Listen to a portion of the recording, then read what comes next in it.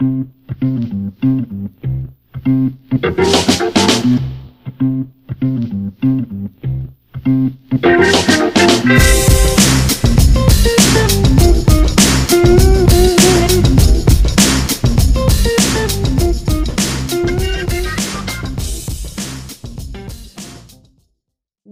to another episode of iBuzz, the Animal Care and Welfare podcast by Animal Concepts and the Practical Animal Welfare Science, the PAWS platform. I'm your host, Sabrina Brando, and today I am delighted to welcome Magnus Wahlberg, who is an associate professor in the Department of Biology with the University of Southern Denmark. Welcome, Magnus. Hello, Sabrina. Hi, very much looking forward to talking to you again. Over the years, I was kind of in preparation of the podcast, looking back at, things that we've done together and worked together. And, some of the work dating back to 2011, as we started to prepare for a seminar, which was graciously hosted by Harderwijk Dolphinarium on marine mammal welfare and subsequent, paper proceedings. So lots of wonderful things and, research training seminars together and visiting. And your story in Kademine goes way back when, to 1997, when everything got started here. I find your name here all the time, so we have you all the time in mind here. Yes, no, that was really wonderful working, starting, with the Fjord and Belt Center and working with the porpoises, and really always will stay very special that time, and I always love coming back. So fond memories of one of our seminars together where the care staff at the Fjord and Bell arranged for me to see the porpoises again and interact with them. That was lovely. So, yeah. Yeah, Freya is still there. So, yeah, no, exactly. The very first one. Yeah. So perhaps we always like to kick off the podcast with like an early story of you and animals. It could be your companion animals or animals in the wild or anything that kind of comes to mind that is like a story of you and animals.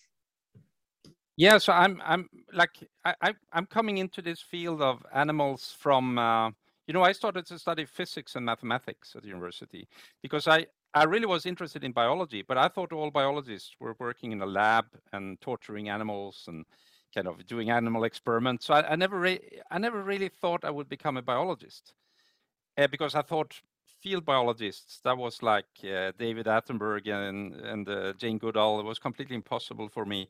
So instead I studied physics and maths because I thought then I can get a proper job and then I can always go out and watch animals in my free time. And then by serendipity, I ended up meeting some people who studied whales in Norway. So I went up there and I got interested in animal sounds. And because I had this background then in physics, it was quite easy for me to go into how to measure sounds and so on. So it all started with field work. So for my first many years, I was always in the field. And I mainly did it as a kind of spare time project, just because I enjoyed it for many years. And then I met this Danish whale scientist, Bertel Møhl, also by coincidence. And he invited me on his boat, and I started to sail with him.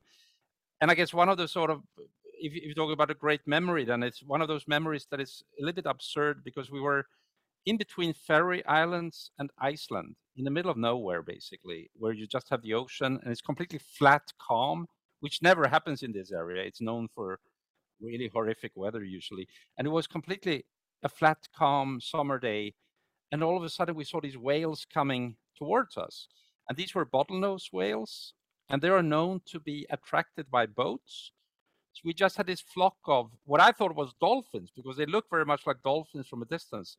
But when they come closer, you can see they are not dolphins at all. They're like 10 meters long almost. And they started to circle the boat and they started to just hang out with us. And we were just sitting there in the middle of the ocean with these whales around us. And it was just a fantastic afternoon in the middle of nowhere. So that's where I came from, and then when I came to Fjord and Belt in 2006 in Kademine, where you also worked before, that was really the first time I, for real, started to work with animals in captivity and trained animals and so on. So I had absolutely no clue about animal training or how to keep animals in captivity before then. It was almost everything I did was field based. Yes, wonderful. Yeah, and it's always really interesting during the podcasts also to hear where people have come from. So sometimes, people have early memories of working and caring for animals, and others, think, okay, maybe I'll come in from a different route, like a vet, and then find out maybe vet science isn't for them, or like you. And I think it's interesting, and we're going to talk about education later, but knowing what happens in labs, and some, there are things that we do to animals that aren't good or great at all. And but of course, having ideas of jobs and what sort of jobs can get you, and of course paid and salary, and also interacting with animals, and physics and math is another wonderful avenue, and a very important one, which will be illustrated with a lot of the research that you have done also on sound in the oceans and wind turbines and other that we'll talk about. And I actually have never met Beryl Moyle myself, but I remember going, when I was working for the Fjord and Belt Center, I was going on a research trip, learning about research training on Coconut Island in Hawaii. And I remember there seeing a picture of him when he was working with Professor Whitlow Au and others. And he had all these suction cups like stuck on his head. And so I've only, read his papers and heard stories, but he looked like somebody who was really, obviously very knowledgeable, but also somebody who had a great sense of humor. So, and that picture, I don't know if it's still there, but this is like 30 years ago almost, but it's still, stuck in my mind. He was an amazing scientist and also a fantastic friend and a very very nice and good humored human being. And one thing that was nice with these sort of these were he was part of the club, sort of say, who started the whale science, you could say, in a way. I mean, whale science has existed for many hundreds of years, but when it really came about for real in the 1950s and 1960s, he was already there at that time. So the amazing thing also with people like Whitlow Au that you mentioned is like they were very curiosity driven. They were very much driven by understanding these animals, which at that time were completely, basically unknown. No one knew anything about them. So it was extremely stimulating to work with someone who had that kind of curiosity-driven approach. I mean, he never really cared about money or fame or so. He just wanted to know. I think that was a fantastic starting point somehow for me also. Yes, no, absolutely. And it's that sort of curiosity and open-mindedness, and just looking at the world or at animals and trying to understand it in various ways, or getting realizations of when you see something, or like you talked about the bottlenose whales, the knowledge of that they seem to be attracted to boats, which I actually heard, I think it was Patrick Miller, maybe. Yeah, Patrick Miller. He said that some time ago when he came to Iceland. He was also mentioning something, and I've only seen bottlenose whales twice, but they are amazing. They look like these chocolate colored, beautiful animals, and not very visible, at least when I saw them. But and I think it's that sort of. Also, there are of course animals in the wild that you've studied that we will never see in human care, and also things that we learn from the wild that we can use to make the well-being of animals in human care better, or studying animals in human care to deal with problems or mitigate problems or understand animals in the wild better. So there's that crossover where you are working in both areas. Yeah, absolutely. So when I got started, it was all about understanding animals in the wild, and then when I ended up then here in this facility in Kedemine, where we also keep animals in captivity, I first wondered for myself, what can I learn from these animals? What can I really use animals in captivity to understand wild ones? And as the years has progressed, I've totally started to understand how much we can actually learn from animals in captivity to better understand the wild ones and also better take care of them. So I have been on a very long journey in that sense, also mentally and emotionally, because I was very sensitive when I was younger, like many others are, about having animals in captivity, and could it be useful for anything, or is it just like, kind of a circus setup? And I, along this journey, I have realized how much and how important that work is for also understanding the wild animals. So I don't see any sort of conflict there anymore, or any issue there really, as I started out seeing when I got into whale science almost, I guess, 30 years ago or so.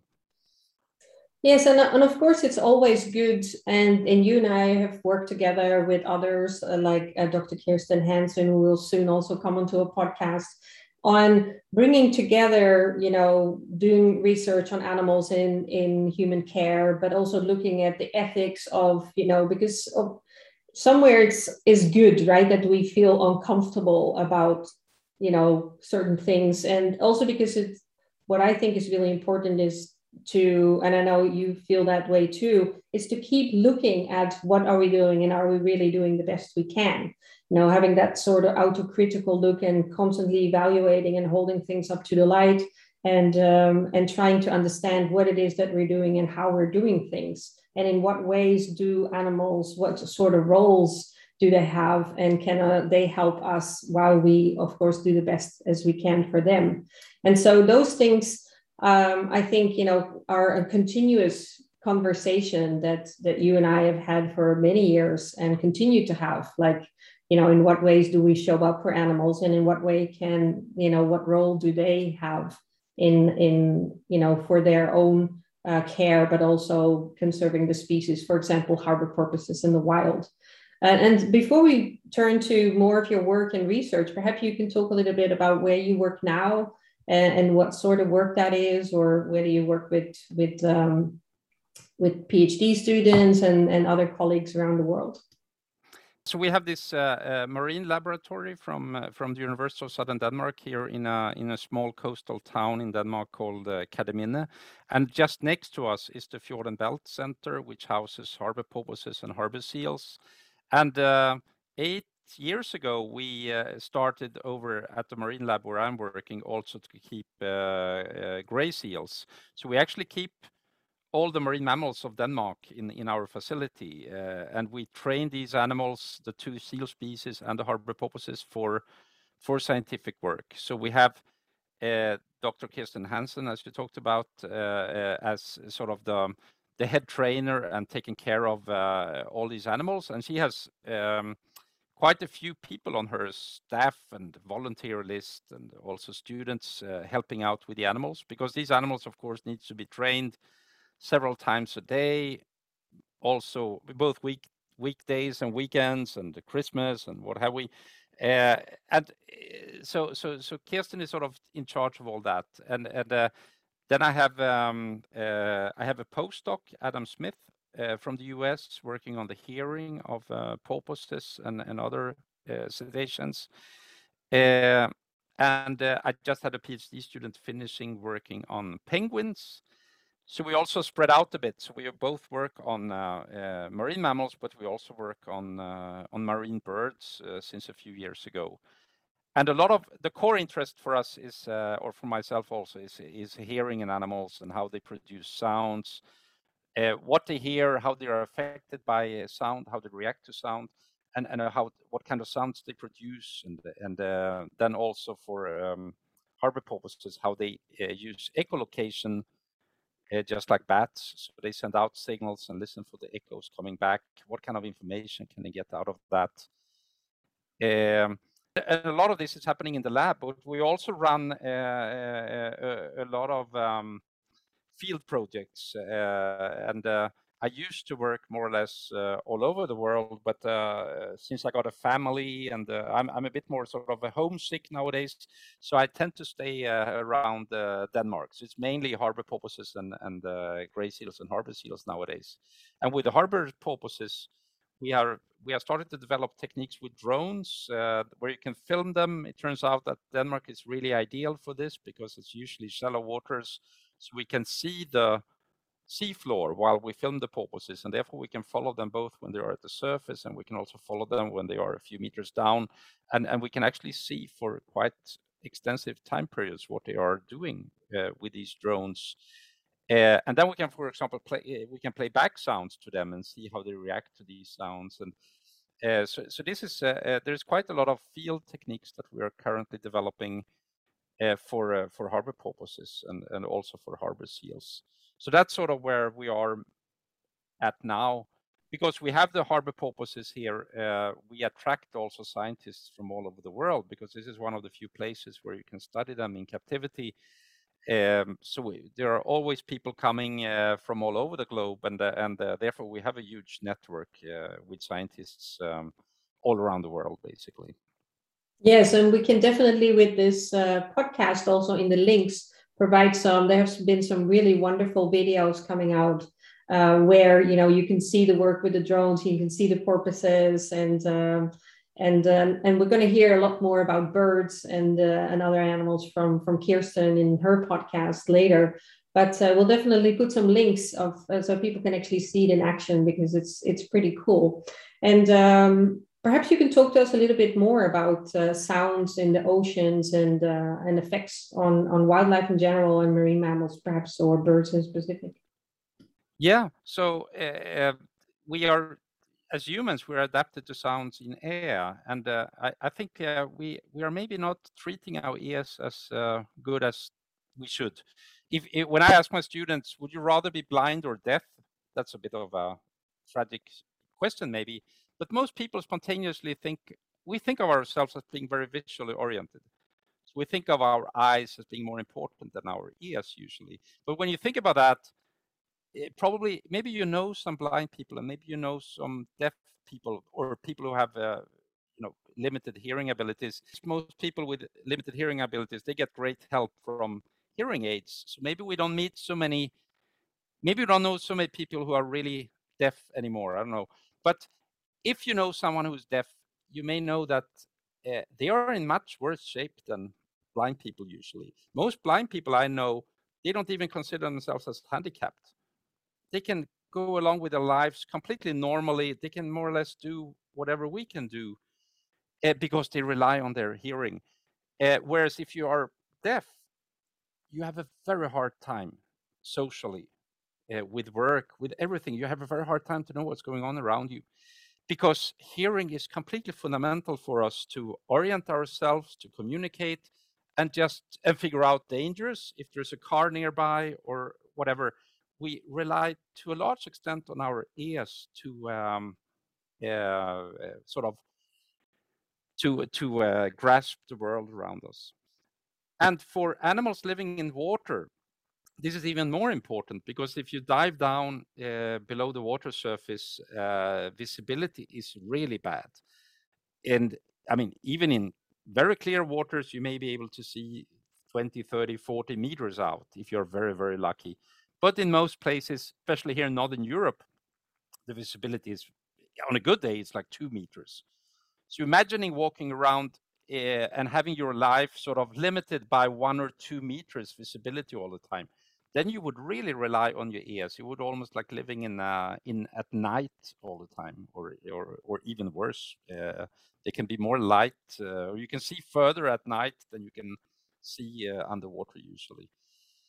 So, and the good news is then that sound is traveling very well underwater. So it's traveling very fast, and it's traveling very reliably. So in air, it gets attenuated quite rapidly. So we have a hard time to hear someone talking even 10, 20, 30 meters away. And things occurring at longer ranges than maybe a kilometer or so, it has to be like a thunder or an explosion to pick that up by Magnus, us. Magnus, before you continue, can you explain what attenuated means? Yeah. So attenuated means that the sound gets basically it becomes heat, so it gets diluted or gets distorted, and the energy gets lost to basically heat the water or the air up. So it's basically friction. So you lose some of the energy that you send out as an acoustic wave on its way from the sender to the receiver. And that attenuation, this loss, is much greater in air than it is underwater. So in water, you can clearly hear even subtle things happening at very long distances. So for example, a boat, even a small boat with just like an outboard engine, can be heard hundreds of meters, sometimes kilometers away. And if you, for example, have if you have a stone falling on another stone, so it kind of creates like a crack underwater, this can also be heard very far away. So sound is a very, very good communication channel and information channel underwater.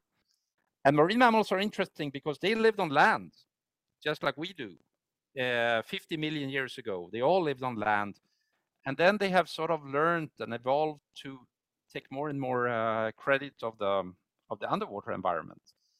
And they come there with our gear, with our lungs, our warm body temperature, and they move into this cold water environment where they then have to adapt. They of course have to come up to the surface to breathe, but some of them have amazing diving abilities, so they can dive down, some of them for hours. And they can maintain their body heat even in very cold waters. So they have adapted very well to this. And not only that, they have also adapted their senses. So for a human being, if we go underwater, first of all, your eyes get completely blurred. So not only is it hard to see anything a few meters away, even if things are close to you, it all gets very blurred or very unfocused because your lens in your eye is adapted to focus on in-air light. When you go underwater, the light will be bent in different ways so that the focus will not be where your eye would like it to be, and therefore you cannot really see properly underwater. But the whales have then adapted so they can see very clearly also in water. And the same with the ears. When you go underwater, you can hear things around you, but you cannot tell where things are, and you cannot tell the direction to sound underwater. But whales have solved that, and seals have solved that, so they can still pinpoint the direction to sound sources underwater, and they have an extremely high sensitivity. So they are very interesting cases of extreme adaptations to this sensory environment, and they rely very much on acoustics. So they use sounds to communicate, and they listen in for prey, they listen for predators. They probably use it also to orient themselves. So you can imagine if you want to find a remote island somewhere far in the ocean, maybe you can listen in for the waves splashing towards that island, and so on and so forth. And they have also developed echolocation, some of them, just like bats hunting prey in the night. Dolphins and porpoises, they send out click sounds, and they listen in for these very weak echoes coming back from fish or other items in the water. And in that way, they can find fish at rather surprisingly long distances. So sound is the superb information channel underwater. And we, of course, all know that as humans. If you go down in a submarine, it's all about sound. You use sonars and acoustic means of communication and navigation. Fishing boats trying to find fish, they all use sonars, echo sounders, all based on sounds. So this kind of underwater environment is to a very extreme extent, it's all relying on sound. Yes, can you talk to us more about what are some of the challenges that animals are facing, and also perhaps, you mentioned sound, we talk noise. What are some of these words mean specifically? Yeah, so there is then, if you think like there is all this, there is a natural background noise in the oceans, you could say. It comes from waves, from rain, from distant earthquakes, what have we. These are what we would call natural sound sources. Actually, a big part of them are also biology. So the first people who really started to listen for real underwater, that was the American Navy. And they tried to listen for hostile submarines. And they were completely surprised. They were caught by surprise when they started to listen underwater because they heard all these animals making sounds. Jacques Cousteau, the famous French diver and filmmaker, one of his films was called The Silent World. That was how he thought about the ocean. But actually, when you listen with the proper gear, it's not silent at all. There's a lot of natural sounds underwater. And all these animals are, of course, geared and adapted to listen into this and make use of it. So the problem starts when humans comes into the picture, because when we run around with boats, or make construction work at sea, or use these sonars to find the fish and so on and so forth. This is all creating noise. And we can see that this human noise level, or the human production of noise, has increased tremendously during the past decades. So it's like a steady curve of increasing ambient noise levels in the oceans. And it's actually a rather sad fact, you could say, that I think it's a bit of a hearsay that has become a fact. I think it's a fact that you cannot go anywhere in the world anymore and without hearing human activity underwater. It's all there, because even very distant shipping will be heard almost anywhere, because sound is traveling so well underwater, there's nothing really to stop it. So a huge container boat going across the Atlantic, the noise from that boat will sort of be more or less continuing throughout ocean basins. So and when you think of all these tens of thousands of container ships we are running around with, that creates like a carpet of noise that is just everywhere. And the concern is then, how does that affect animal life? So that has become a big issue to look into, because we have all these organisms that then rely on sound. So how are then they affected by all this noise that we put into the ocean? Yes. So can you dive a little bit deeper in the distinction between what is noise and what is sound? Sometimes it's used interchangeably, but it seemed to be two very distinct things, or not. So perhaps you could elaborate a little bit on that. Yes, it's a very good question, and the question is, the answer, I guess, is that it's very confusing, because it depends on your definition. So usually there is a great way of explaining this, I think, and that's from one of the standard textbooks of underwater acoustics, was written by an American naval engineer called Urich. And he wrote this book in the 1950s or 1960s. And in this book, which is all about sonars and finding submarines, of course, that was their signal. What does a submarine look like? And in this book, there is a chapter called Noise. And that's where you find the marine mammals, the fish. They were all noise sources, because from their perspective, they were interfering with the signal they were interested in. So the definition of noise, noise can be anything, and it's basically what you don't want. So the signal is what you want to listen in for, and the noise is what you don't want to have.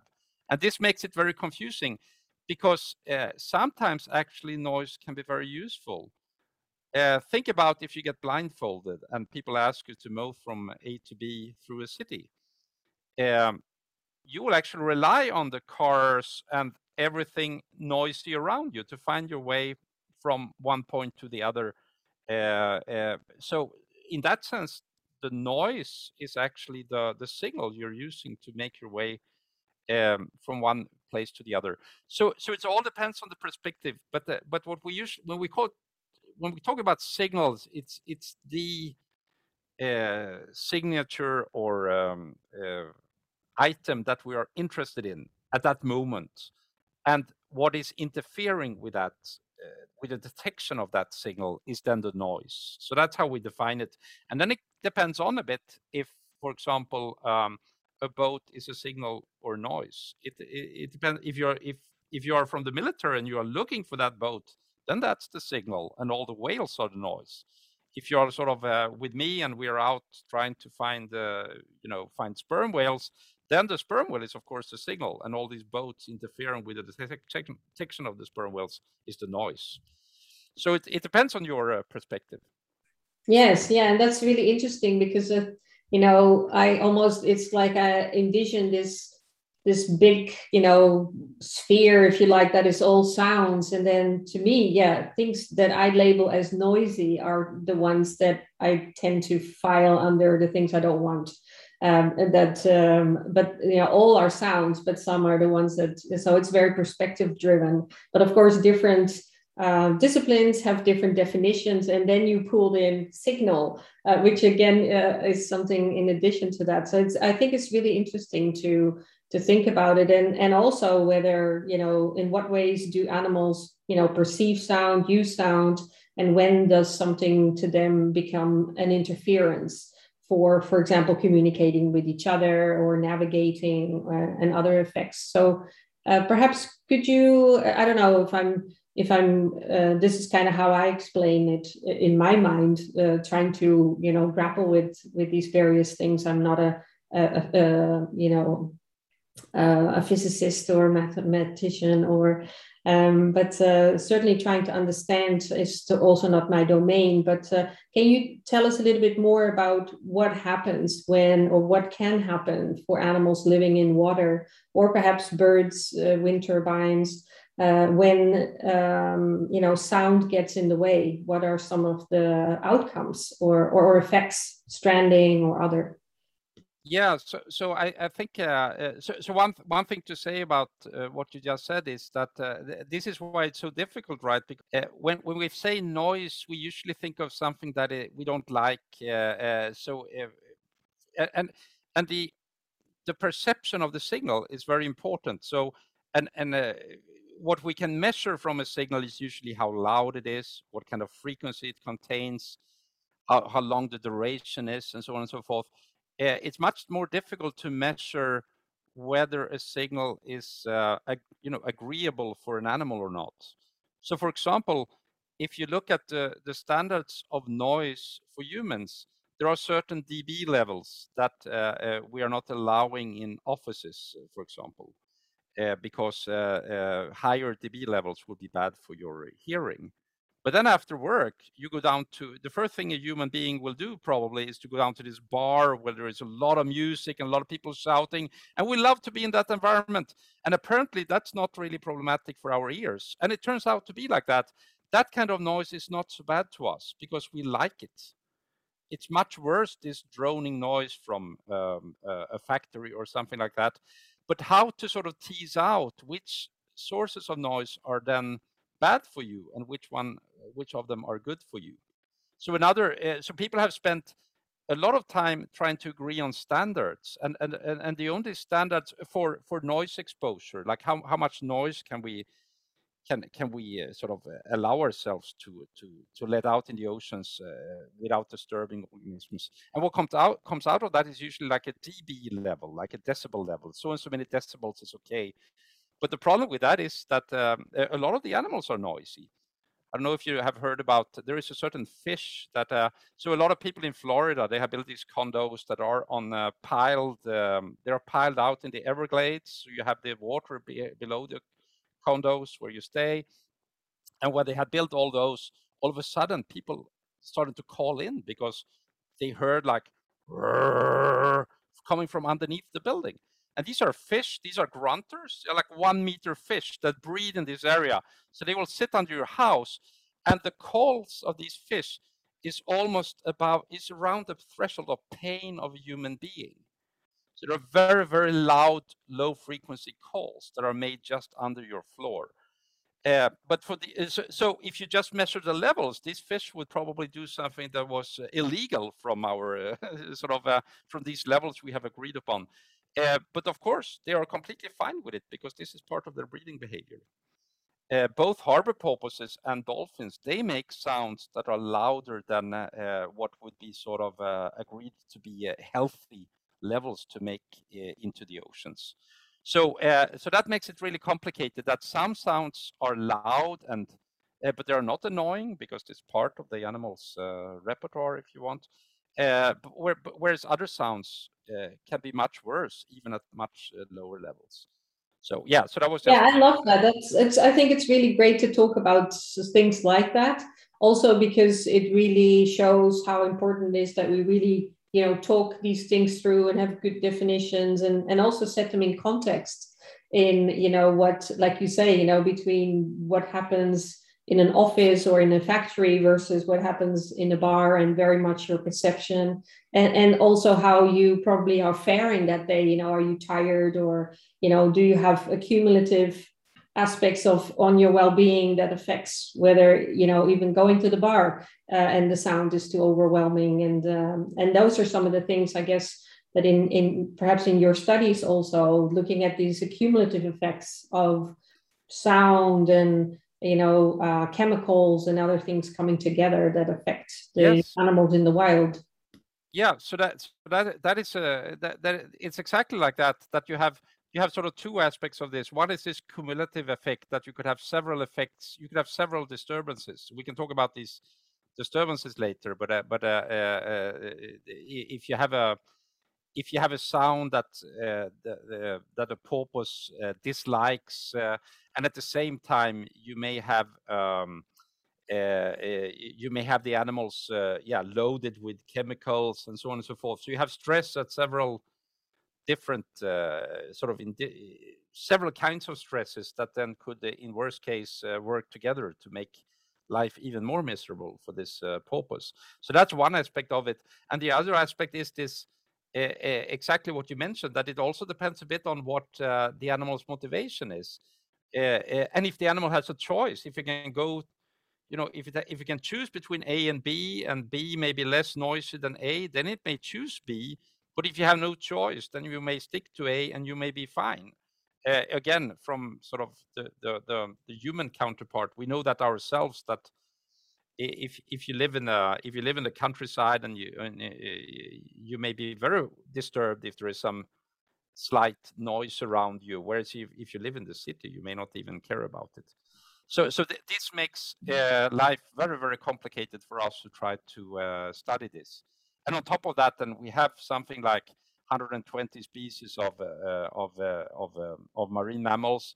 We have 30,000 species of fish, and now we have these more than 10,000 species of birds on top of this, and turtles and what have we. So there is a lot of different animals out there, so it's very hard to generalize.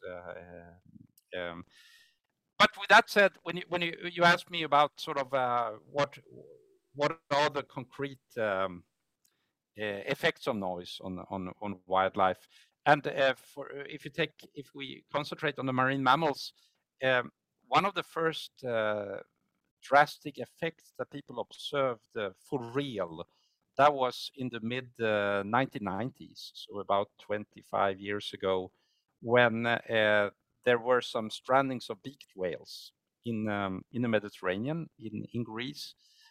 And there was a scientist there, Alexandros Francis, who could relate these strandings to naval exercises. So he could see this connection, that every time there was a naval exercise, there had been whale strandings. And he made a paper in Nature, in this very high-ranked journal, asking the question, is the Navy causing these whale strandings?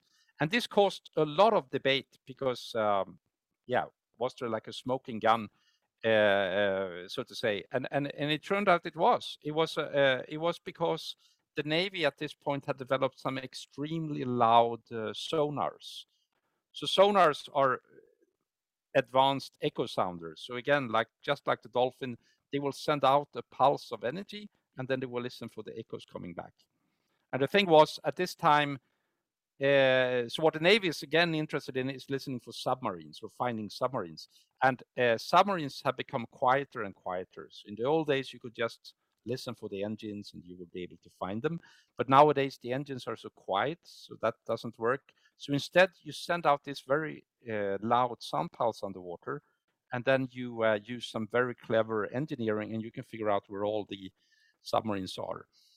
But we talk about some very hefty sounds. So the loudspeakers they use is of the size of a small car. And you put 10 of those in the water just on a string, and then you send out this very, very massive pulse. So the idea is to sort of, you basically fill up maybe like a big chunk of the Mediterranean at the same time. You sort of enlight that with sound, and then you can, from all these echoes coming back, you can actually pinpoint where all the subs are in quite a large area. So for the Navy, this was great. This was like a great way to solve that problem, to find the subs. But the problem is just that you have then all these animals with these very sensitive ears down there, and it was evident that especially some of these species, these special whales called beaked whales, they basically died from them. So they were found on the beach after these testings or trials with these kind of sonars. And this is still ongoing work, because people are still trying to then understand exactly what's going on, and and this is in collaboration with the Navy. So the Navy is very interested in solving this problem. They are still interested in using their sonars, but they are very much, some people would say they are forced to, but they are at least willing to be part of these investigations to understand how sound or how these sounds are affecting marine life, and how we can then try to mitigate it. But it's very clear that this was a very drastic example where you have that actually sound can kill in the worst case. Then, of course, you can have much subtler reactions. You can have everything from animals reacting by simply moving away from an area. So we see that in some cases that the sound levels get so high, so animals will decide to move away. Usually, then, luckily, they will come back once you stop these sounds. This could, for example, be when you build offshore wind parks. So you have this tower that you have to usually then hammer down. So you have this giant hammer that pile drives this pile down into the ocean floor. And this creates an enormous amount of noise underwater. So you can see effects of porpoises moving away from these areas during the construction of these towers. They may move kilometers or tens of kilometers away from the site. And you can, of course, see, I mean, if you look at other, yeah, and then you can have more subtle effects of noise. We have something called the Lombard effect. That is exactly what we experience again when we go to the bar. When we have a lot of noise around us, we will simply increase the volume of our voice. We'll just speak louder. And this is the natural way for humans and other animals to compensate for increased noise. So we see that that's well known for blackbirds, for example, singing in cities. They will sing louder than blackbirds in the countryside. Whales will sing louder in noisy, or talk louder and make sounds louder in areas where there is more noise than in areas where less noise. So these are more subtle effects, and if you just look at them as a singular effect, it may not be that bad, right? You just raise your voice and that's it. But then the worry is if you have all these cumulative effects. So if the animals are already stressed by pollution or other disturbances, maybe this fact that they all the time have to raise their voice is causing so much stress, so it actually can have larger effects on them. So that is so we have everything from these very drastic effects where animals actually die from sound to more subtle effects. And the great discussion is again how, I mean, there's no question that lethal effects are of course really bad, but how bad are these more subtle effects on animals that are reacting, but maybe not so much. You would say if this was a single reaction, it would be fine. But if they have to react like this all the time, it may actually stress them and cause problems for them. Yeah, and I can imagine that for many of these capabilities and capacities, it's a massive energy expenditure. Yeah, and perhaps you could talk a little bit also about, you talk a lot about, have talked a lot about sound underwater. And can you talk to us a little bit about your work, like on wind turbines, wind farms, and the effects there? Yes. So wind farms are splits the waters, or how to say, among people interested in conservation, I think, and people interested in solving the climate crisis, because it's quite clearly so that to become green and to become CO2 neutral, a lot of countries have to move towards renewable energy sources. And one of the most efficient ones is wind farms. So a lot of countries are now investing enormous amount of money into building wind farms, which is great, of course, because we need this transition. On the other hand, we talk about, and this is both happening on land, but it's also happening in water. So the problem is that we are talking about thousands and thousands of wind turbines that are right now being put out in, for example, in European waters. We have an extremely rapid development of wind farms going on. And the big worry is, of course, how may these wind farms affect wildlife? So if you have a wind farm on land, we all know them. If you come close to them, you will hear them, you will see them. So they for sure irritate humans. And to what extent do they also irritate or stress or even kill wildlife? And there are some surprising effects of wind farms. So there is a lot of collisions with birds, and especially also then bats is a big problem. A lot of collisions with bats, and we don't really understand this problem yet. I think why there are so many collisions with certain species. And some of these birds are, for example, birds traveling through an area, but some of them are more maybe birds that are attracted to the wind turbines to hunt around them. So, for example, wild-tailed eagles are colliding quite rapidly or quite often with wind turbines. So that's one issue. And then when you put them in the ocean, engineering-wise, that's a smart thing to do because the wind is much more steady and it's stronger over the ocean. So you can collect much more energy, and you're also a little bit out of sight of humans. So you don't get so many complaints from human beings if you put them in the water.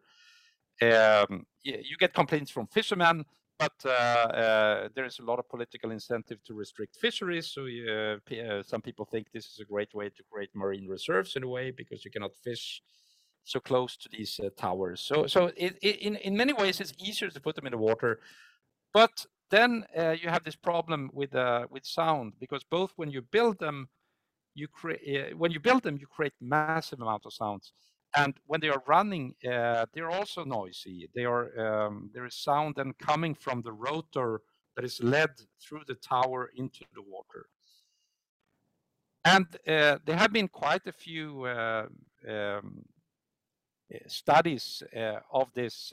We have learned a lot. Actually, the country where I live in, Denmark, was one of the first countries who built offshore wind farms, and also made some big study programs to understand their effects. And the Netherlands has also done a lot of projects in Germany too. And nowadays it's all, I mean, they are built all over the world. So there's a lot of effect studies going on. So we are learning more and more about it. And the construction of wind farms is for sure something that affects porpoises, and can also affect fish and so on. So that has a huge effect. But luckily, that's of course over in a rather short time. So it takes maybe a day to pile down one of those wind towers.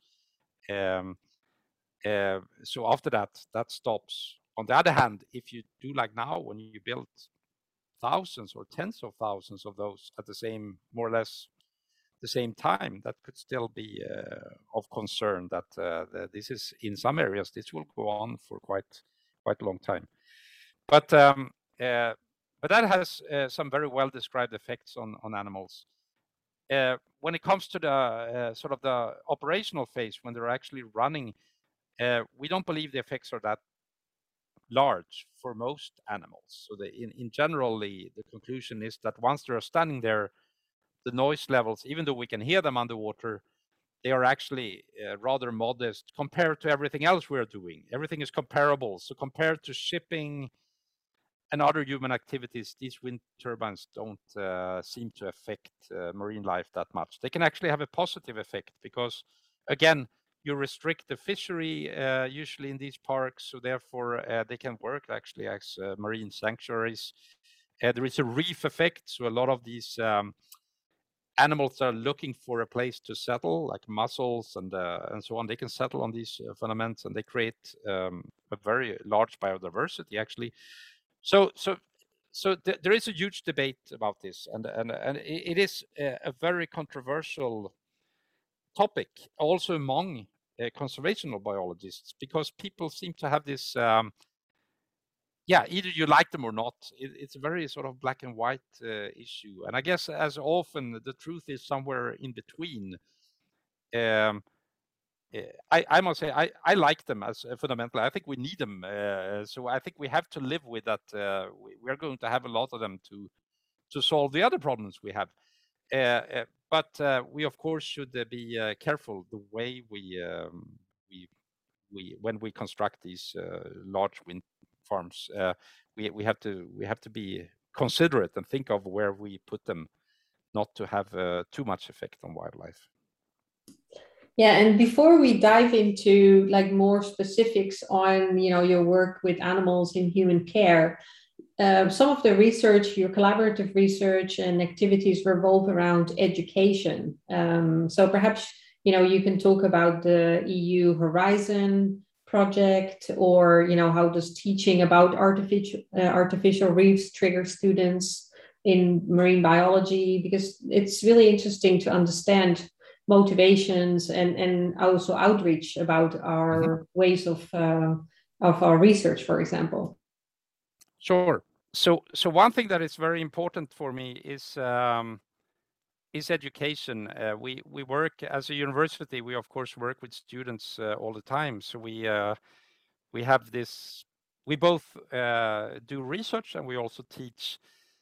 But I'm also coming from. I was a high school teacher for a year, and I've always been very much involved in different types of teaching programs, and I've always been very interested in that. Also during my time at Fjord and Belt, when I was when we worked with exhibits. That's like a small aquarium, so it has we built different exhibits in there and so on and so forth. So yeah, the topic of sort of outreach and education is very dear to me. And we had this project that was actually based in Kiel. That was a European project. It was actually meant to coach teachers to become to get the inspiration to inspire their students or their pupils to be more interested in natural sciences. So I think so. I come from a natural science background, so I'm of course. Or I have been interested in natural science all my life. My father was an engineer, so I come from that background where natural science is just fun. But a lot of people don't think like that, and a lot of the young people think it's difficult, it's boring, it's a lot of details, and they would rather do so the fashionable topics among university students is more like social sciences, or it's definitely not natural sciences. It's sort of having this dull reputation. Yeah, it's like the surge of criminology and so on when CSI aired, and these kind of and in a way it's completely understandable, right? That in a way that's very exciting. So I can totally understand why they feel like that. But the idea is then that maybe it's because maybe it has something to do with the way we teach the subject. Because I must confess that when I went to university, I found it extremely boring. I found the confess the teaching same. Yeah. unbelievable boring. I never went to lectures. I stopped going to lectures. I stopped. I just did what I had to do, and I was pretty good at it, so I could sort of get away with it because I liked these topics. But the way they were taught was extremely dull. And even in high school, it's a bit better in high school because it's a bit more personalized. At least where I was in Sweden, it was like that. But university was extremely boring. You had these very big classrooms, and you had some guys, some professors standing there. It was like being in a mass. He was just sort of telling the text of today, and there were a few questions, and then you were out of it. It was not very much like. It was not very inspiring at all. And not only for the natural sciences, I felt the same for geography or for, arts, or there were some just, I guess it's about this sort of teaching particular, whether it was social sciences, or it's kind of like you say, how do we teach in an engaging way, or where things are set in context or related to everyday life, and so that the sort of abstraction also from it eases a bit. And yeah, and the funny thing is that you meet when I meet scientists, quite a few scientists I meet are and some of them are sort of some of the best scientists I know. They are actually had the same experience. So they and even if you listen to like Nobel laureates and or read their memoirs and so on, they will very often tell the same story. They were not very interested in what they were doing until they stumbled on some question that they thought were super exciting, and they were lucky enough to be in an environment where they could just pursue this question because they loved it. So a bit like I told you before about my mentor Bertel, who was so question driven somehow. And that's really, I think that's a feature of really good scientists. They are driven or excited by these questions. And that's another problem with the present educational system, that we promote maybe the wrong features of our students. So we go for the easy things. We give them tests, and we want them to be able to solve equations or problems, or in biology is often to blurt up some facts that they have read in a book. And if they are very good at that, they get a high grade, and they will be able to continue through the system and become first master students, then PhD students, then and so on and so forth. Whereas once they sit, if they continue and choose to become scientists, if they are sitting there and going to do their science, they will sort of realize that, oh, I need all this creativity, and I need this urge to solve problems, and I have to be this problem-oriented person, which may not have been what we sort of promoted all the way, or nurtured all the way around, or way along.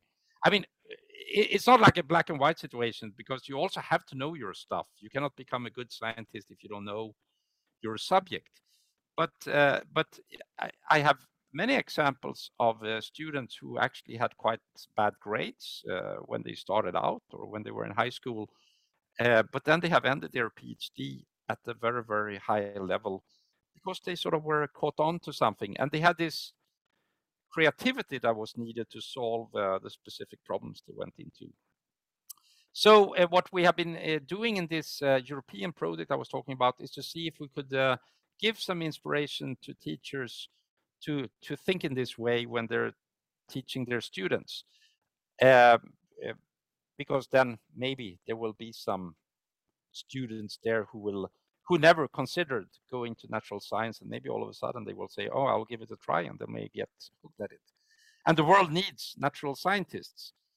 I think that becomes more and more evident. I mean, if something is good about the world we live in right now, it is that science has finally, I think, got the right, how to say,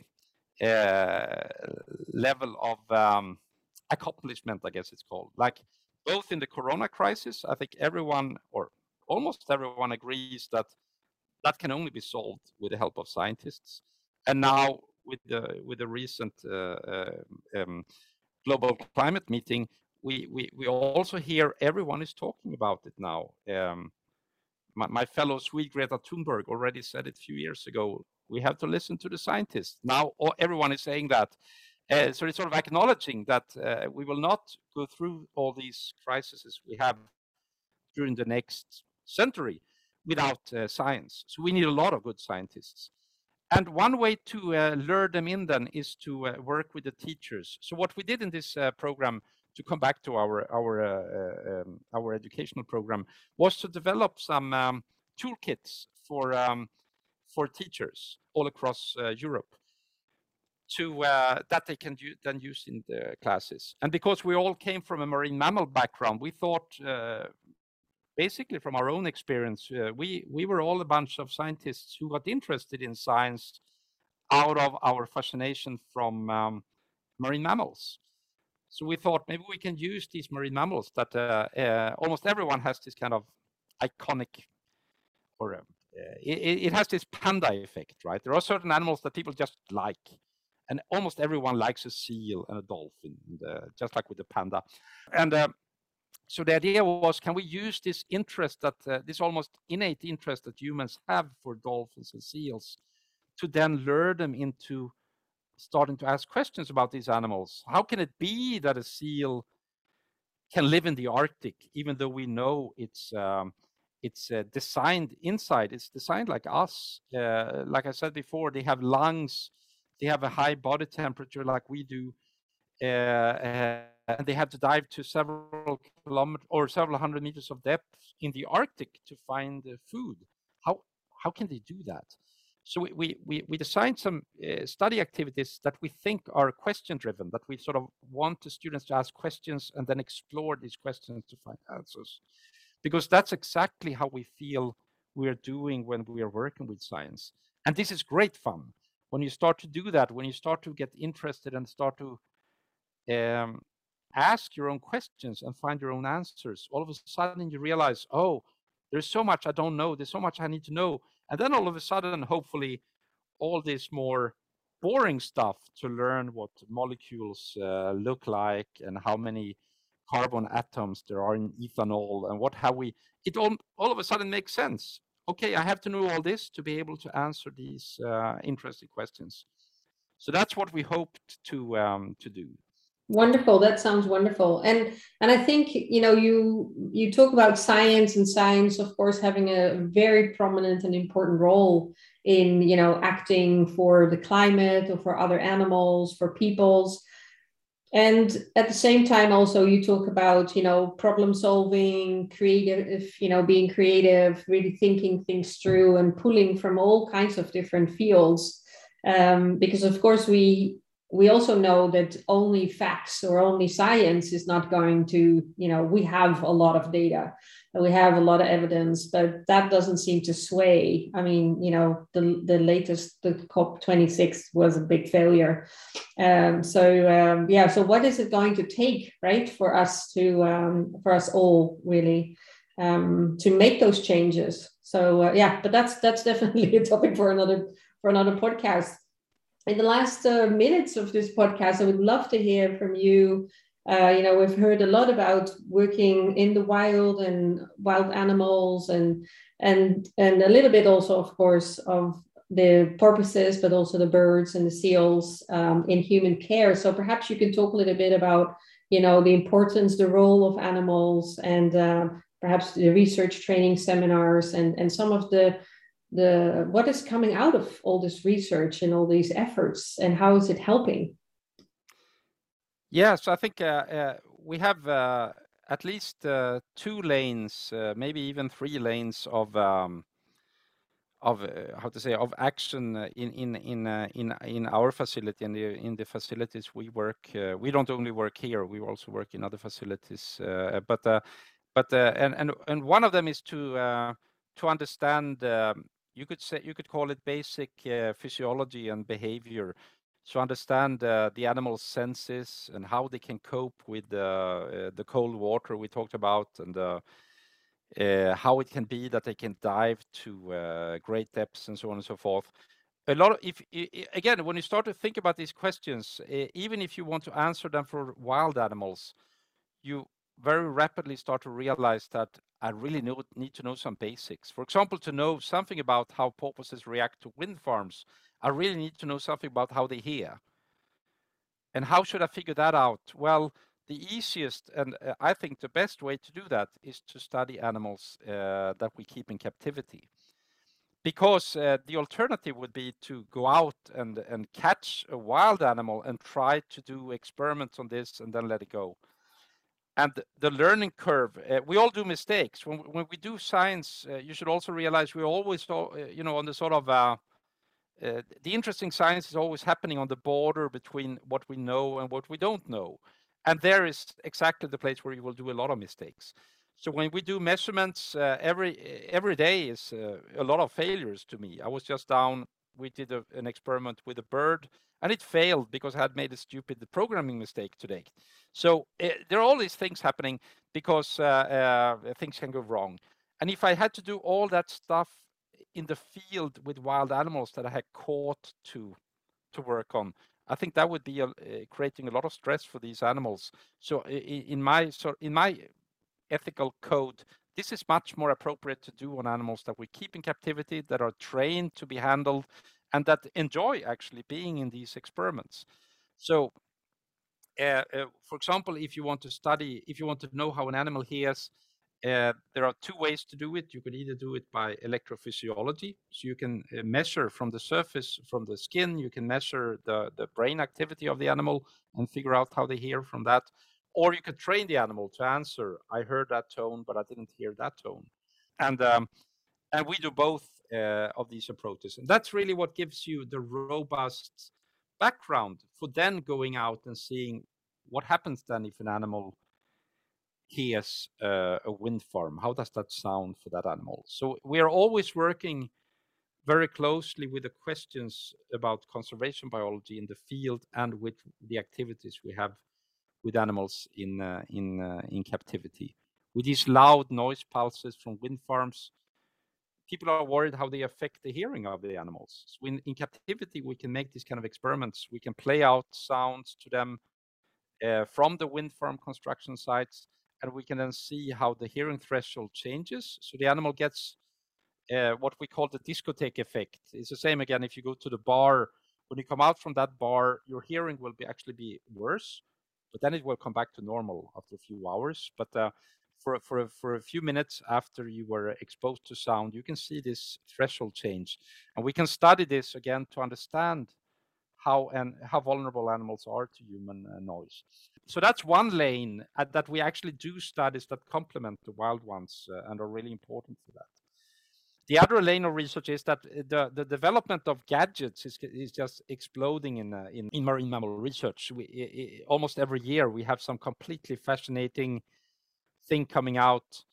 The cover of Nature, again, the most prestigious scientific magazine, was some humpback whales the last week because people have put cameras on these whales so they can follow them in great detail. So it is unbelievable how much of this is happening. But again, all that work comes from work with animals in captivity, because when you come to the very details, how do you put the camera on a whale? In old days, they would harpoon them. That's not the best approach. So nowadays, we use suction cups. And you can actually design suction cups to sit on a whale for hours and days and even longer sometimes. But how to design the proper suction cup? Well, its best place to do that is to try it out on a whale in captivity. So you can try different sizes and different shapes of the suction cup to get the ideal one. And actually these instruments are very often calibrated and tried out on animals in captivity first before you deploy them in the field. So again, this kind of technical development that we see in field biology is all coming from work where we have started to do the techniques in captivity to sort of learn to make them work in the field. It's really not easy to make these things work. So you need many years of development to reach that point. So that's another lane, if you want, where these animals in captivity are very important. And the third one is then education, both for students, for inspiration, but also for the general public. I think I think the world would be much poorer if people wouldn't able to see these animals that we think are so important to protect. I mean, one thing is you can of course make nature movies, and you can also tell that people should go out and see them in the wild, but that also has an effect. If everyone is going out to watch wildlife, that is also actually affecting wildlife. So having these institutions where a lot of people can come and see them closely, I think it has an extremely important effect also on conservation biology, because the people see and experience and get engaged by being with animals. They will also have this. They will be more prone to want to protect them afterwards. Yes, it reminds me of some of the work of, for example, the portable anesthesia kits, like that are used for so many different species all around the world, and also that being developed in collaboration with animals in human care, so that you could safely test and look at all these things, and before we take it out into the wild and deploy it on animals or use it with animals where it could also be very dangerous for them or not work in that way. So yeah, there's so much there to learn from. And also, as you mentioned before, having a choice, having control and training, and a lot of what all the work that you do, whether it's with the seals or the porpoises or the birds, pretty much all the animals are participating all the time because they enjoy it. And they're actually trained for each and every task. And of course, and that also is something that when you go to Fjord and Belt Center, for example, or, for tours for the research, that you can actually see how do we take care of animals, right? How do they collaborate in their care? And so really, if you're listening to this is coming out December 2021. And so we are in the process of developing and organizing a research training seminar, which every 2-3 years we are organizing together. And thank you, Magnus, and your team again for hosting it in 2022. So keep an eye out or an ear out for more information on that, because that's really important, right? How do we train animals for research in the best way using positive reinforcement? How do we problem solve when we run into, having to do that? And also really looking at, again, how do we care for them, enrichment, but also important topics like the law, ethics, and others. So really looking forward to that next seminar. And in conclusion of this wonderful podcast, we've heard, from bottlenose whales and being out and being inspired to, coming from a different angle into this field. Can you share with us a story, perhaps, something else, a surprising finding or another amazing interaction with an animal, anything to conclude? Yeah, so I think my favorite story from the captive work, and it's actually connected to Kirsten Hansen that you're going to interview later on, because we had then the marine mammals and we have talked a lot about marine mammals and I mean the seals and the whales and how they are affected by noise. And I actually organized. I love to organize these meetings with you, Sabrina. And one of the earlier meetings I organized was like an international conference about this topic, about how animals react to underwater noise. And I realized during that conference, this is like 15 years ago, that no one was talking about birds. And I thought, well, you have turtles, fish, whales, dolphins, seals, but you also have birds. You actually have several hundred species of birds. Think about all the penguins, all the alcids, cormorants, what have we. They also dive and use the marine environment to find their prey. And some of them dive for 10, penguin can dive, some penguins can dive for 10 minutes, so they can go to several hundred meters of depth. They're almost a bit sea-like in that sense. So how do they make use of sound? And it turns out there is no literature. No one had studied how birds hear underwater. There was no literature on this.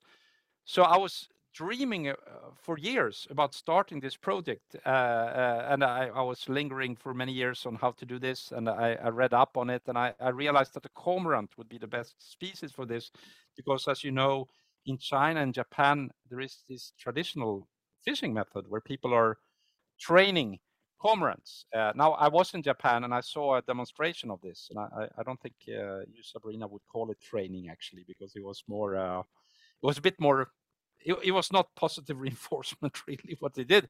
But anyhow, these people they are easy to keep in captivity, and they get accustomed to humans, and to some degree they can be trained. So I was looking for a cormorant, and then all of a sudden Kirsten called me because he was working in the zoo, and she told me there is this cormorant here that has just landed in the zoo. It was a wild cormorant. Do you want it? And I said yes. So in a few days we built this enclosure in my lab, and we got Luke, a cormorant there. And for several years, so the thing is, because I come from a completely different background, I have no background in training myself, but I have been working with trainers for many years. So I was, of course, interested in it. And I sort of decided myself that I will do the training. So I started out training Luke, and I learned a lot from it. But I also had my difficulties. And actually, I remember Bertel, again, my supervisor, coming by and saying, "It looks more like Luke is training you." So then I decided I needed some help. And then Kirsten came and worked with us, and she trained Luke. And what came out of that study was, this was the first study ever on how a bird hears underwater. So she managed to train Luke to dive down and do a hearing test down there. And getting this data from this bird was one of those really amazing stories of working so closely with an animal, and also getting to know cormorants, because cormorants are birds that most people think, oh, they're ugly, they're horrible. When I tell my mother I work with cormorants, she's like, oh no, don't. She thinks they're like rats, or they're horrible animals.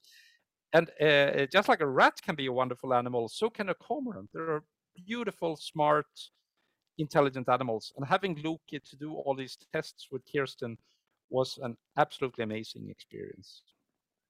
Yes, I still remember seeing at one of our research meetings, seeing in action. And as you say, this whole getting to know the individual as well as the species. And it's famous because, if I remember well, it ended up in the National Geographic and some other, it got some really good news coverage because it is quite special. And often that is also, as you talked about, the curiosity and the questions to other species that we haven't necessarily worked with or know how do they perceive the world. And so that's a wonderful story to conclude this podcast. Thanks so much, Magnus, for coming on to the podcast and sharing your background and sharing the research. And there's so much more to discuss. So hopefully in the future we can have you back on the podcast to hear more about all kinds of developments. I saw something about age and lunar, predicting bycatch in harbor porpoises in the Baltic. So there's just, you're working on so many different fascinating things. And thanks for sharing some of that with us today. It was my pleasure. So thanks for having me. Thank you so much again for a wonderful podcast, another end of a podcast here. And of course, as you know, well-being for you and your animals is too important not to get right. And at Animal Concepts, we help you care for animals and for yourself to be at your best to achieve excellence in animal care and welfare. And PAWS is the first online platform combining human and animal well-being science and practice, where you can get the education and tools you need so you and your animals can flourish. So if you feel inspired, follow the link in the podcast description to become a PAWS member today.